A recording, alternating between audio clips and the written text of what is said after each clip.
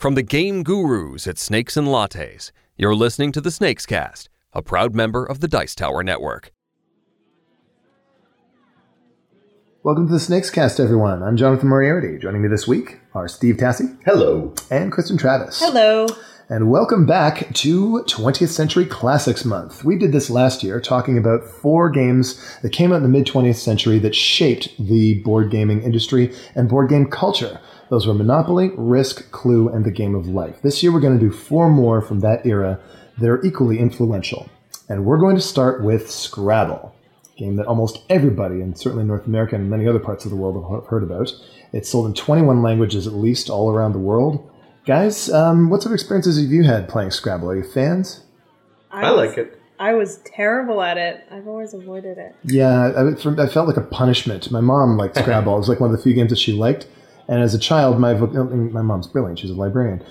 So it felt like I never had a chance to win. Her vocabulary was so much bigger than mine. And I just had no chance to come close. Was it like that for you too? I've just never been good at seeing letters and being able to rearrange them. So the anagram thing. Yeah, I'm so bad at that. I have to physically go and just rearrange these letters, hoping that I find words. All right, Steve. So you're the lone voice of Scrabble fandom here. I enjoy it. I grew up in a family that played a lot of games and a lot of word games, and Scrabble was certainly one of them. Others were Taboo and Probe. Probe. I remember that one. That was like a Wheel of Fortune type of thing. Playing Hangman with the everybody had their own set of letters, and is kind of like Go Fish or Hangman, where you would ask someone if they had letters. Do you have any Fs? Yeah, and you'd score points for correct guesses and for guessing other people's overall words. But anyway, Probe I didn't mind. Scrabble I had problems with. Scrabble, it's funny. I enjoy it. It took me a really long time to figure out sort of what the tournament strategy is. I was always one of those people who was looking for the impressive word, not the 2-letter word that happened to fit right in that hole between a bunch of other words on a triple word score. And suddenly, hey, look, I just made 90 points for playing the letter F. That is, I think, the downside to this game is that there is a definite winning way to play, as opposed to just being an interesting word game. Oh, yeah. My mother-in-law knows all the 2-letter words, and there's no chance. We're going to come back to the seriousness of the tournament scene later in this episode. But for the time being, a quick history lesson. In 1938, a gentleman named Alfred Mosher Butts created a game called Criss Crosswords. He made a few copies. No major game publishers of the era were interested. And it sort of withered on the vine for a while. In 1948, a gentleman named James Bruneau, he was a fan of Scrabble, he bought the publication rights in exchange for royalty, and he slightly made a few changes to the rules, moved the premium spaces around on the board a bit, made the rules a little bit simpler, and he changed the name of the game to Scrabble. In 1949, Bruneau and his family make about over 2,000 sets, and they lost money on them. A few years later, 1952, the president of Macy's goes on vacation, plays this game, loves it, can't believe he doesn't carry it in his store, comes home, and insists that everybody in America has to own a copy of this game. So Bruneau and his family, they can't make copies fast enough. They sell the rights to a publisher who, of course, was one of the ones who previously rejected the design, didn't want to publish it. And now millions of copies of Scrabble show up in every household, and it is a household name. Scrabble's one of the most popular games at Snakes. We have, 4 copies on the shelf? We have 4 open copies. I had 6 on the wall at one point, and somebody said, come on, 6? Really? Do we need that many? We have 6 of Cards Against Humanity. Yeah. They're often all being played. Absolutely. And we have people come up saying, hey, will you bring me a Scrabble when it's free? Yeah. That's weird. It's that one, Jenga, and Cards Against Humanity, I think. We have those are the 3 games that we have 4 or more open copies of. So why is this game so popular that we can't even keep it on the shelves when we've got all these multiples? Number 1, familiarity. No, Monopoly's familiar too. And it's also extremely popular. Mm-hmm. We may not have 6 copies of the same Monopoly open, but we have... Right, that's true, the different 8 versions. Different Monopolies. Got a bunch of different risks. Yeah. Got a bunch of different... different games of life. People know Scrabble. people know Scrabble, and it will make them feel smart, like they're actually doing something instead of just rolling a dice. So that's another thing, the competitive nature of the game. So it makes it probably. Let's actually go into it. Of all the 20th century classics, with the possible exception of Risk, Scrabble seems to me to be the most competitive of the lot. Would you say that's a fair assessment? Yes.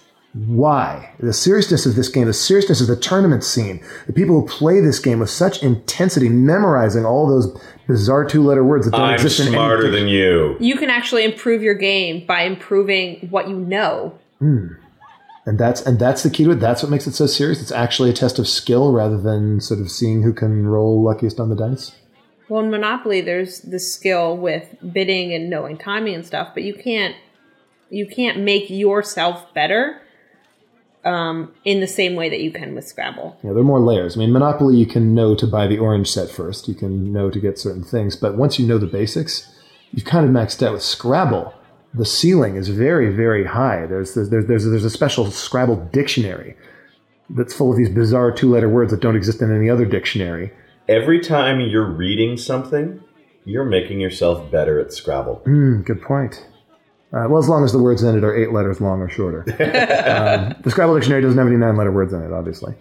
Okay, let's talk about how you win at Scrabble. You were saying before about those 2-letter words and having to use the premium spaces to maximum effect.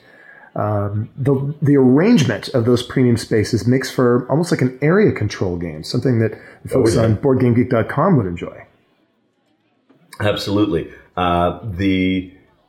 The people who make long words are the people who give away victory in Scrabble. Right. The tighter you can control the spaces, the more you can squeeze out of fewer letters, the better you are at Scrabble.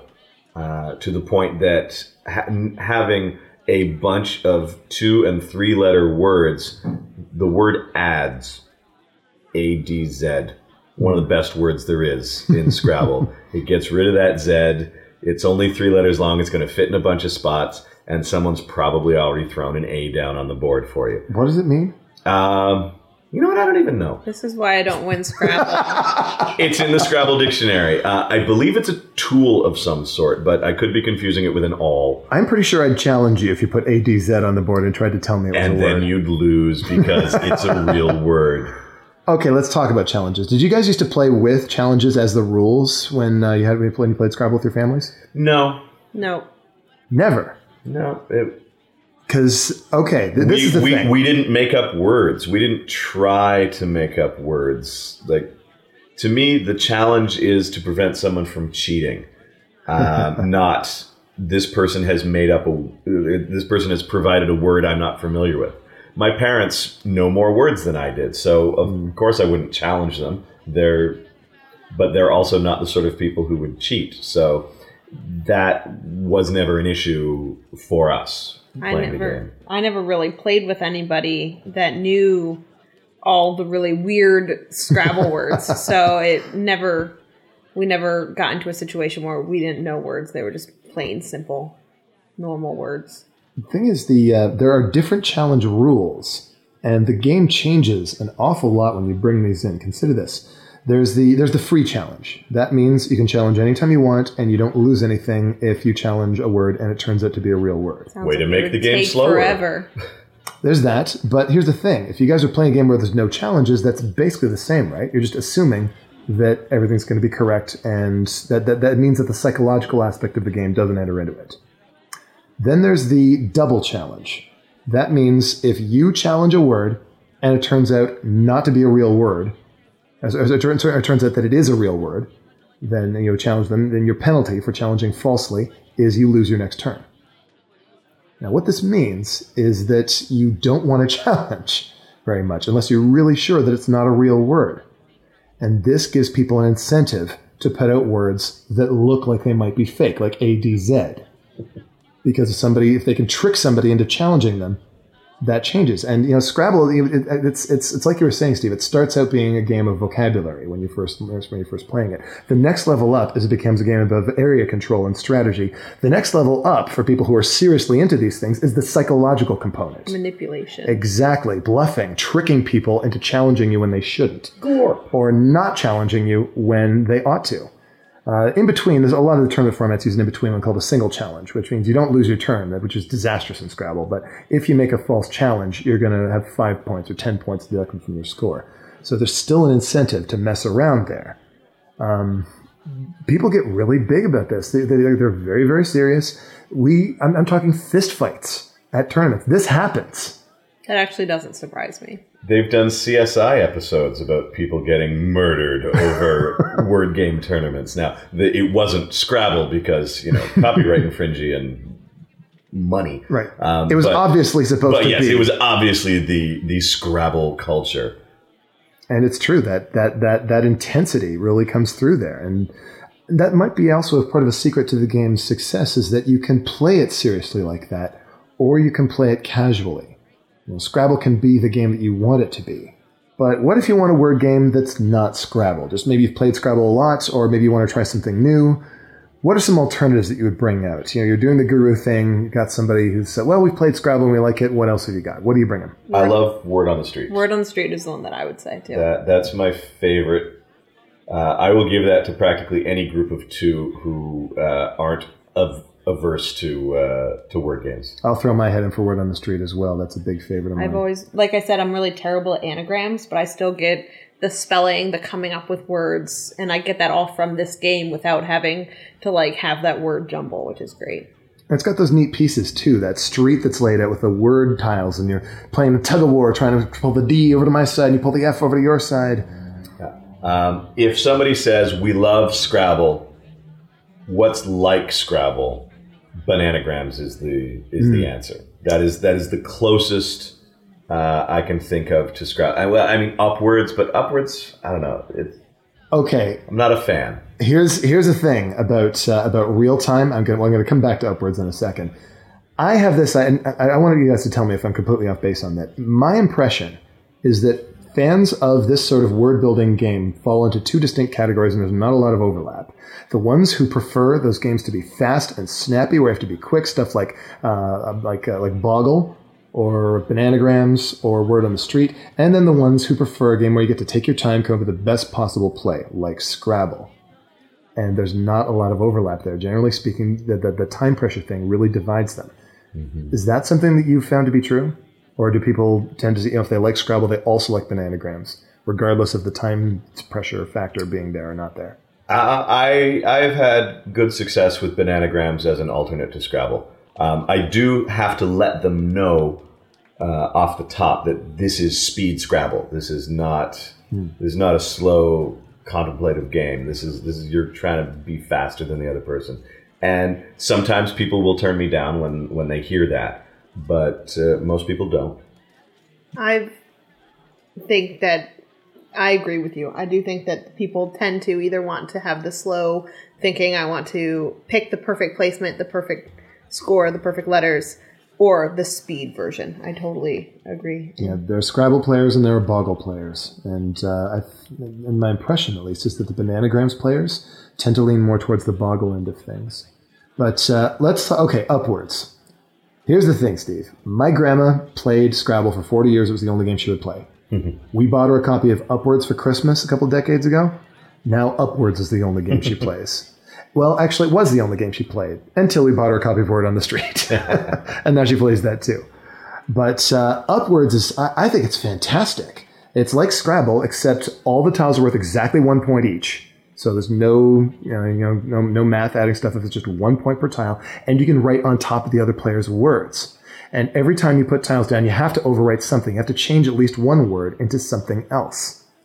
And you get full points for every word you change, too. So if you go across a few words in a line, you change, house into mouse and something else along through there. Even if you only change one letter of a word, you get full points for it. And you put something down in an intersection, you score multiple times. It just, to me, that third dimension adds so much to it. I will play Upwards willingly. I still think of Scrabble as being a punishment. That sounds like something I would like a lot better too. What turned you off upwards, Steve? Nothing has actually turned me off it to play it, but I don't recommend it at the cafe because, in my experience, people have a really hard time grasping three-dimensional words. They don't get it. They don't understand how to change words. They don't understand how to score the changing of the words. It's 1 point per tile, guys. Come on. I know. It's that they don't understand that you also you get to score the points for all the stuff in the stack. Yeah. That just confuses people. So it's one that I've just stopped suggesting. Yeah, it can be a bit of an uphill battle. I mean, despite the fact that it is simpler, it's not familiar. And that familiarity you mentioned way back at the beginning of the episode, I mean, it just makes all the difference in the world. I mean, there was another one that I tried to bring to my ground called Crossword Pyramids, which had these little pyramid-shaped things with letters on them. And it was simpler than Scrabble, too. But there are a couple things that were different about it, the biggest of which is that it's a game where you score for making great big words, 10-letter, 12-letter words. And I love that. I mean, what you were saying before about making the big word with, the big impressive-looking word that tends to lose at Scrabble because you just open up a bunch of premium spaces for the other player. That's something that's much more interesting to me. Or something like Byword, for example. Byword is probably my biggest go-to game for Scrabble fans. It's a game where you buy letters and sell words. And the player with the most money wins. Dead simple. But, the lack of familiarity can be a bit of a problem unless somebody really is genuinely looking for something that's unlike anything they've played before. Well, that's it for our first week of 20th Century Classics Month. If you have some thoughts you'd like to share about 20th Century Classics that you've enjoyed, let us know in your favorite social media. We may just do an episode about one of them. Till then, thanks for listening. I'm Jonathan with Steve and Kristen. Game on. Game on. May the triple word scores be yours. Thanks for listening.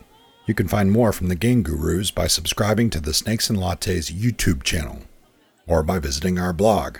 Just go to snakesandlattes.com and click where it says blog up near the top of the page. Until next week, I'm P.T. Douglas. Game on.